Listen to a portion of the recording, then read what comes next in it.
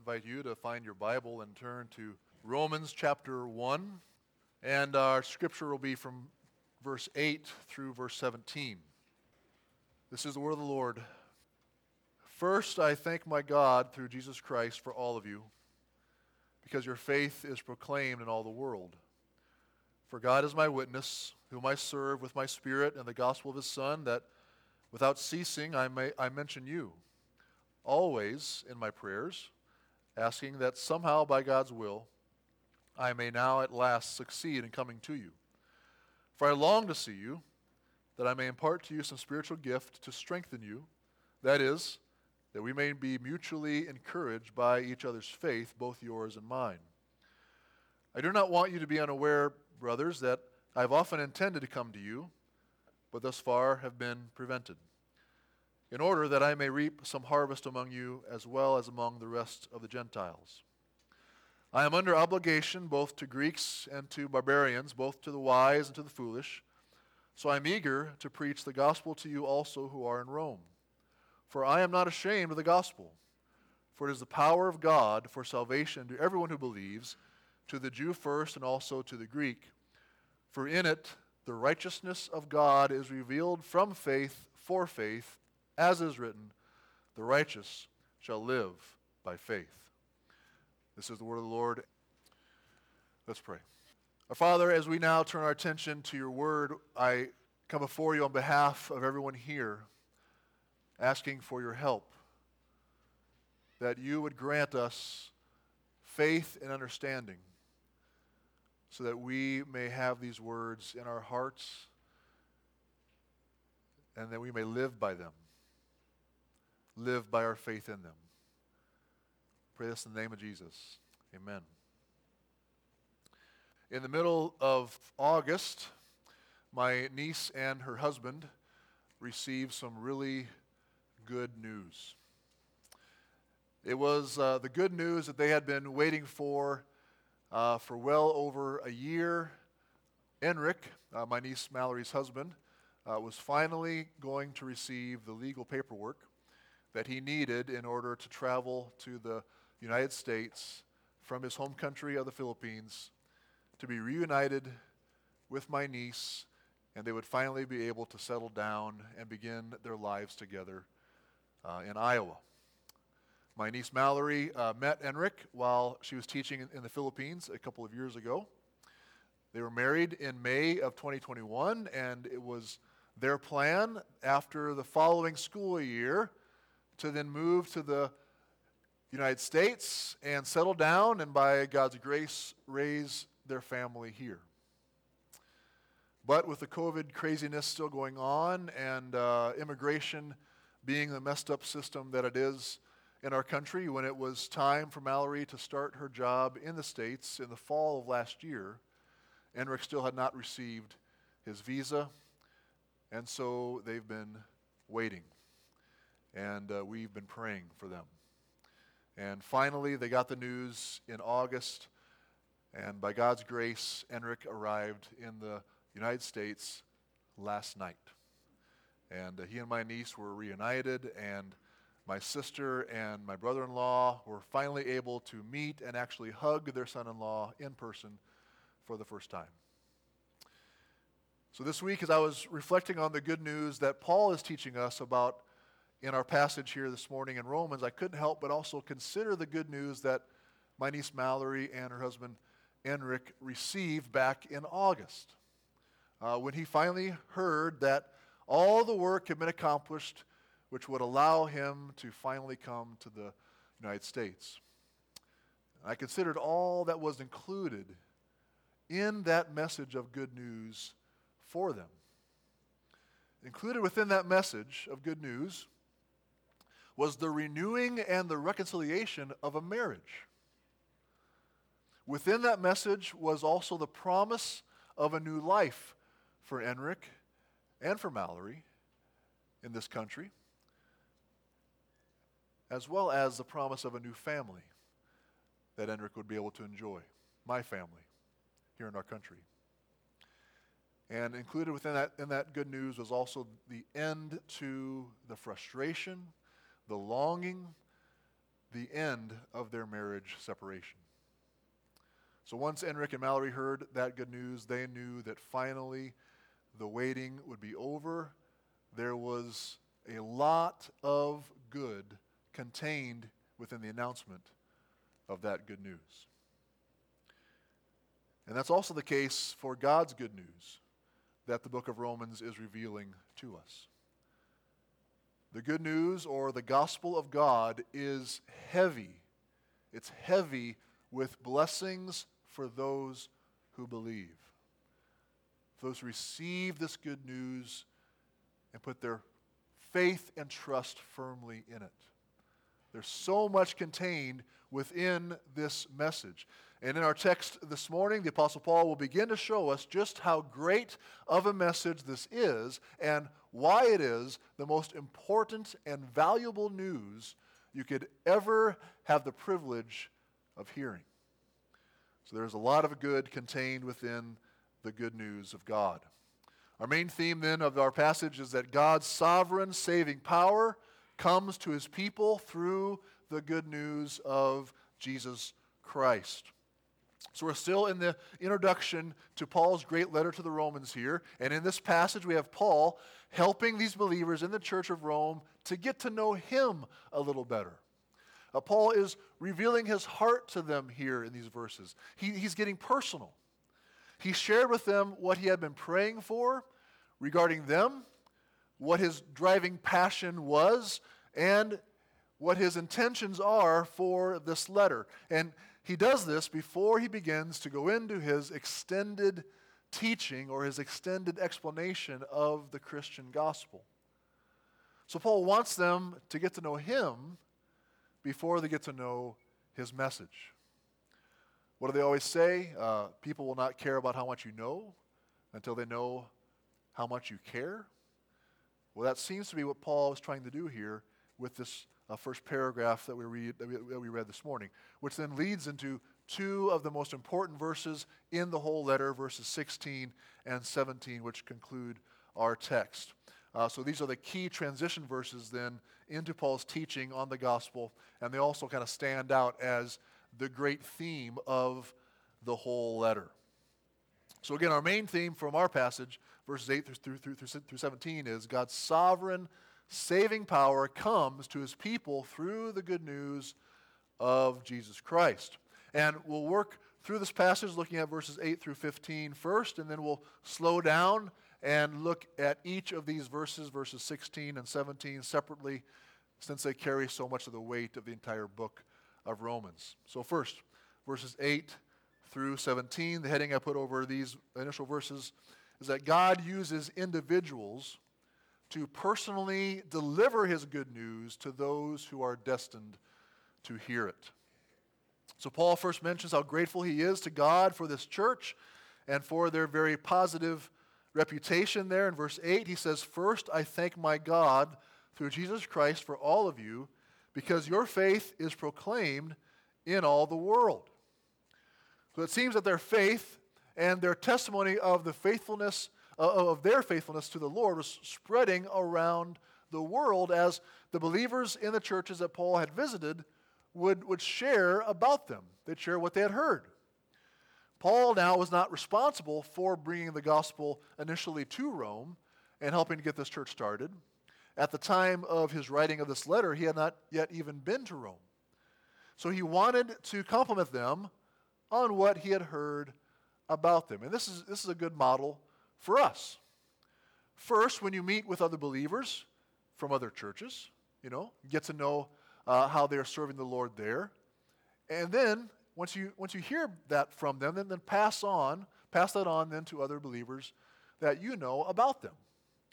It is something to then rejoice over together as believers. It's a reason to give thanks to the Lord and give him glory for what he's doing in and through the lives of other churches and other believers. And then if you heard good reports about another church or other believers, then when you are given the opportunity, seek to encourage them by sharing with them those encouraging reports that you have heard about them. That's what Paul is doing here. Greta and I are looking forward to attending the Midwest District Conference of the Free Church next week down in Kansas City. And this is exactly the sort of thing that happens there between pastors and church leaders and those who attend. We end up encouraging one another by what we share with them about all of you, about what you are doing, about how things are going here. And we also are encouraged by what we hear from them about their churches. And then we pass on what we hear to others who we meet there at the conference. And then we worship together with those testimonies on our hearts, which helps us to give more glory to God. Paul then tells the believers how he had been praying for them. This is in verses 9 and 10. He says, "For God is my witness, whom I serve with my spirit in the gospel of his Son, that without ceasing I mention you always in my prayers, asking that somehow by God's will I may now at last succeed in coming to you." So whenever he prayed for them, he had been laying out his main request before God, and that was that he would be able to visit them. He wanted to go to Rome. He wanted to visit these believers.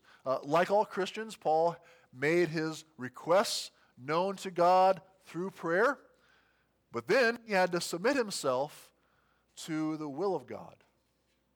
And even though he had really wanted to get to Rome, as of yet, well, it had not been the Lord's will for him to go. So Paul clearly understands Proverbs 16:9, which says, "The heart of man plans his way, but the Lord establishes his steps." Now we know that Paul did eventually get to Rome. We read about that in the later chapters of the book of Acts. But what is interesting and instructive for us is how he ended up getting there. Rather than arriving in Rome as a free missionary of the Lord, he was led into Rome in chains as an arrested prisoner of the Lord. Again, the heart of man plans his way, but the Lord establishes his steps. So Paul then shares his motivations for why he wanted to visit this church in Rome. He had three main motivations for wanting to be with this group of Christians. First, Paul desires the opportunity for mutual encouragement between him and the Christians there. Look at verse 11 and 12. "For I long to see you, that I may impart to you some spiritual gift to strengthen you, that is, that we may be mutually encouraged by each other's faith, both yours and mine." So the spiritual gift that Paul is referring to here is not some, miraculous gift that only he as an apostle can deliver to the Romans, as if that's how it worked. No, Paul is simply referring to the grace of building one another up in the faith. He seeks to encourage them with his presence and his teaching and his sharing of his love for Christ with them. And then he desires the same encouragement from them. Again, this is one of the primary blessings of the church gathering together each week. We gather together to encourage one another in the faith and to build one another up. That was one main reason why Paul desired to come to Rome to be with these believers, and what should be a main reason for why you want to come and worship here each Sunday. To seek to encourage one another in the faith and be encouraged yourself. The second motivation that Paul had to come to Rome was that he believed he was obligated to go. In fact, the word he uses points more to being indebted to different people to preach the gospel to them. Look at verses 13 through 15. "I do not want you to be unaware, brothers, that I have often intended to come to you, but thus far have been prevented, in order that I may reap some harvest among you as well as among the rest of the Gentiles." So within the church in Rome, the believers, as well as those outside the church, the Gentiles. Verse 14, "I am under obligation, or I am indebted, both to Greeks and to barbarians, both to the wise and to the foolish, so I am eager to preach the gospel to you also who are in Rome."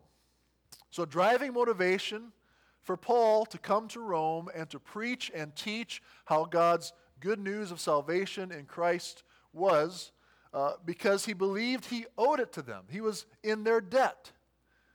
He was in the debt of all sorts of different people. he believed he must do this in order to fulfill the debt he owed. Now, John Stott, and he was an evangelical preacher who served a church in London for many years in the last century. He helped me to understand what Paul is getting at here. You can be in debt to someone in two different ways. If I borrowed $100 from you in order to pay some bill that I owed, then I would be in your debt to pay you back what I owe you. You gave me $100. Now I am in your debt until I give you back the $100 that I owe you. That's one way to be in debt, and probably the most common way that we think about it. But there is another way to be in debt. If someone entrusted $100 to me to then pass on to you, well, then I am in your debt until I deliver that $100 entrusted to me and give it to you. It's in that sense that Paul was in debt to all these people, and all believers as well are in that debt who know the gospel. We are in others' debt. The Lord has entrusted us with this gift of the gospel message, which is not just for ourselves, it's also for others. And we must also think of ourselves in debt to others until we pass on this message to those who have not yet heard the gospel. We are under obligation, as Paul says here. Verses 16 and 17 make up Paul's third motivation for wanting to come to Rome to preach the gospel there. That is his confidence in the power of the gospel. We'll focus on that in the next 2 points here. First, from verse 16, where we see that God powerfully saves those who hear and believe his good news. He says, "For I am not ashamed of the gospel, for it is the power of God for salvation to everyone who believes, to the Jew first and also to the Greek." So in verse 16, Paul shares an explanation for why he was so eager to preach the gospel to the believers who were in Rome. That's in verse 15. The first word of verse 16 is for, which indicates the reason for his eagerness that he shares in verse 15. It was because Paul knew God's gospel to be the power of God for the salvation to everyone who believes, to the Jew first and also to the Greek. Paul will then build on that statement in verse 17, and then verse 18 will follow with a further explanation of verse 17. So from now on, in Paul's teaching in Romans, we're going to find him just continuing to build on his teaching on the gospel as he goes forth here, showing why it is such good news and how this message can contain within it such saving power. You might have noticed there in verse 16, Paul once again begins the verse like he began the last two verses, with an I am statement. Paul is still telling us about himself here in verse 16. He wants us to know his motivations, not only for wanting to go to Rome, but for proclaiming the gospel.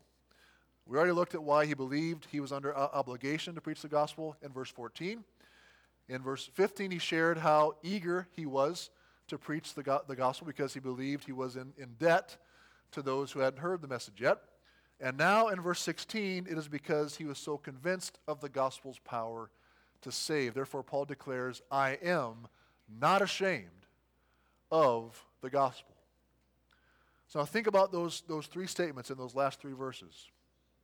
Verse 14, I am under obligation to preach the gospel, Paul says. Verse 15, I am eager to preach the gospel. Then verse 16, I am not ashamed of the gospel. Now consider, are those statements that you could honestly use to describe yourself? I'm under obligation to preach the gospel. I'm eager to preach this gospel, and I'm not ashamed of the gospel. What Paul says in verse 16 reveals to us that Christians have been tempted to be ashamed of the gospel message since the very beginning of the church. When we read the book of Acts, we find out that from the earliest days, Christians were being threatened, imprisoned, and even killed for proclaiming that Jesus of Nazareth was the Messiah, the Son of God, and that his sinless life, his sacrificial death on a cross, and the real shocker, his resurrection from the dead, were the basis for the salvation from judgment for all who believed that message. Paul knew this very personally, for he had persecuted those who preached the gospel himself. And by the time he was writing this letter to the Roman Christians, Paul had also suffered immensely with beatings, imprisonments for preaching this gospel. Now today we all live in this secular, materialistic West. We live within a society that has departed long ago from the belief in a supernatural God who created us and who will judge us for all of our sins. And therefore, we are all tempted to just keep our beliefs to ourselves. What might our friends, our coworkers, or even our family members think of us if we ever actually explain to them God's way of salvation? The temptation to just keep this to ourselves can be incredibly strong. But Paul gives us a way to overcome this temptation. What is the way to overcome our being ashamed of the gospel? It is to know the gospel for what it truly is. I am not ashamed of the gospel, for it is the power of God for salvation to everyone who believes. To the Jew first, and also to the Greek. The gospel message contains the power of God to save anyone who hears and believes the message. Paul mentions the Jews first, and then the Greeks, which was another way of saying non-Jews. Greeks are those who are outside of the Jewish tradition. He's not speaking of a preference here when he says this, but rather he's just speaking chronologically. The gospel was preached to the Jews first.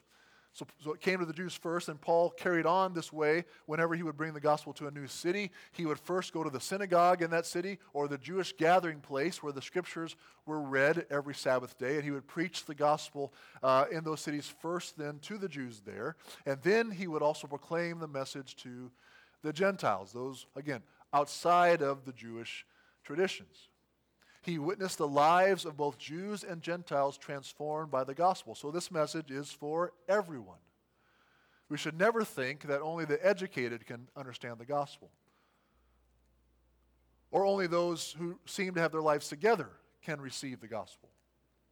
We also must not think that those who seem to be defiantly against the ways of the Lord would never listen to the gospel and be transformed by it. Just yesterday, while I was running, I listened to an interview with Rosaria Butterfield, who first came under the teaching of the gospel while she was a defiant, liberal, lesbian college professor at a secular state university on the East Coast.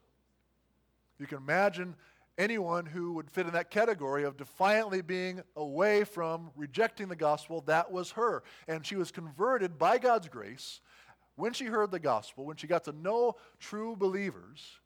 And she's now written many wonderful books encouraging Christians to stay true to the gospel, the same gospel that powerfully transformed her life. So remember what Paul said back in verse 14. I am under obligation both to Greeks and to barbarians, both to the wise and to the foolish. That is, the gospel is for everyone. But as Paul also makes clear, not everyone who hears the gospel will be saved by it. There is a condition. There is a condition in order to receive the salvation. And that is, God only makes righteous those who receive his good news by faith. Again, we read in verse 16, the gospel is the power of God for salvation to everyone who believes. Who believes. Believing the promises of God's gospel is the only way of salvation. It's always been that way in redemptive history. It still is today and forever will be that way. We must put our hope and trust in the saving work of Jesus Christ, in his life, death, and resurrection, if we are to be able to stand before the judgment of God and be saved from condemnation. Our confession must be that Jesus Christ is our life, that he is our salvation, and that he is our righteousness. And our lives must reflect that he is our salvation. Our lives must reflect that reality. We will only be saved by faith. So here again what verse 17 says, for in it, that is in the gospel, the righteousness of God is revealed from faith for faith, as it is written, the righteous shall live by faith. So remember now, we're still talking about the gospel here. Paul is making his case for why the gospel is the power of God for salvation to everyone who believes. How is it that this message about Jesus Christ and him being crucified for sinners like us, how is it that this good news can save sinners from condemnation on the day of God's judgment? How can that be the case? It is because the good news contains within it the righteousness of God. I would venture to say that whenever you think about the message of the gospel of Jesus Christ, that the righteousness of God is probably not at the front of your minds.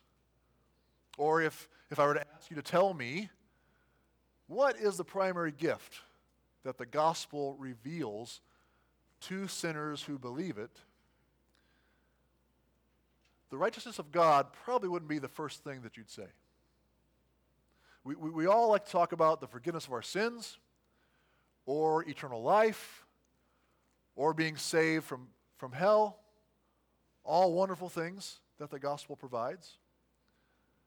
But the righteousness of God, well, it isn't something that we focus on nearly enough.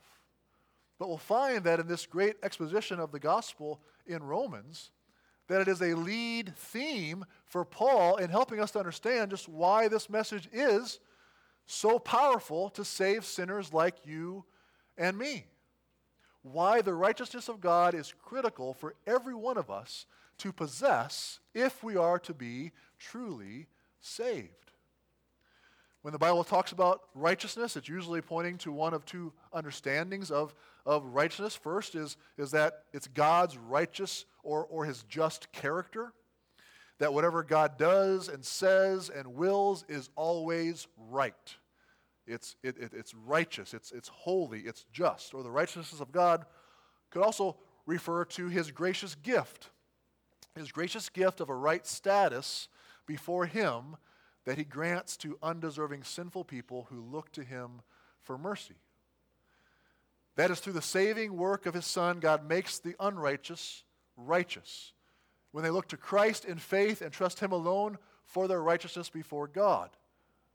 God gives the righteousness of his Son Jesus to those who put their faith in him. Our greatest problem before God is not our sin. It is our unrighteousness. Our sin is a result. It is a sign that we are not right with God. Even what we do that we would consider good, well, those works that we consider good are still unrighteous in God's sight. They cannot earn for us a good standing with God. We are, in fact, his enemies. If we are ever to be able to be acceptable in God's sight, if we would ever have any hope of standing before the holy God on the day of judgment without being condemned, well, we desperately need to be righteous. Therefore, the righteousness of God is that righteous status that God requires if we are ever to stand before him without being condemned. And God achieves this righteousness for us through the atoning sacrifice at the cross And then he reveals it in the gospel. And he bestows it freely on all who trust in Jesus Christ. So that is what I meant by saying that the gospel of God is heavy with blessings for those who believe. There's so much good contained within this message, within this good news. But in order for us to enjoy all that good that is ours in Christ, we must believe. We can only receive it by faith. And we will only continue in it by faith. That's why Paul says here that the righteousness of God is revealed from faith for faith. Or it can be translated by faith from beginning to end. As it is written, the righteous shall live by faith. Or the one who has been made righteous by faith in the gospel shall have spiritual life and continue to live by that same faith. That is why we see Paul being so eager to go to Rome in order to preach the gospel to the believers there. We are mistaken if we think that gospel preaching is only for unbelievers. From what we see here in verse 17, the good news of our salvation found only in Jesus Christ is not simply for the purpose of converting non-Christians to the gospel. No, the gospel, especially as Paul explains it here in Romans, is essential for also building up believers. I mean, why does Paul fill all of his letters to churches, to believers, with explanations of the gospel? Again, it is revealed from faith, for faith. It begins and continues and ends in faith. Faith in the gospel. Faith in these promises.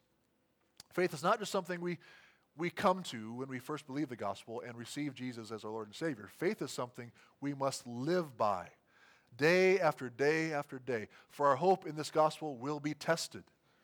We have an enemy, and we far too often depend on our own strength, on our own flesh to keep us going in life. And friends, God is telling us here we can only live and have our strength built up if we are daily living by faith in this gospel, trusting in Christ alone for our righteousness before God. So, brothers and sisters, we are going to continue to work our way through this wonderful study of the gospel in Romans, if the Lord wills. We will learn more about the righteousness of God. You will hear me say often that salvation is by grace alone, through faith alone, in Christ alone. But what I want you to consider today as we close is, are you living by that faith? Are you reading God's word? Are you reminding yourself of what he says regarding your need for righteousness and his gracious provision of it for you in and through his Son, Jesus Christ? Do you spend even just a little time each day reminding yourself of this life-giving, life-sustaining message? When you listen to music, you put those earbuds in to your ears. Are you listening to songs that are filled with gospel truth and God's promises? When you read books or read things on your phone, on the internet, are you reading things that will help you to grow stronger in your understanding of the gospel and help you remain in the faith? And if you do, are you then eager to share that message with others? With your children, with your friends, with the children that you teach on Sunday mornings or on Wednesday nights, with that family member that you've been praying for? Remember, it isn't just the non-Christians that need to hear the gospel. Your fellow Christian brothers and sisters also need to hear it too. Share it with them as well. Talk about it with them. Build up their faith as you both reflect on the wonderful good news of Jesus Christ. May it be on our hearts and on our lips as we seek to make our way through this crooked and twisted generation, and may we not be ashamed of the gospel. May the Lord help us to live day by day by faith in it. Let's pray. Our Father in heaven, we give you glory. We are so grateful for the good news of the gospel of Jesus Christ. We pray, Lord, that you would help us today to recognize the power of God for salvation for everyone who believes in the gospel. That in it the righteousness of God is revealed. Our great need for righteousness and your gracious provision of it for us in Jesus Christ alone. Lord, help us to trust this word and live by it, we pray. In the name of Jesus, amen.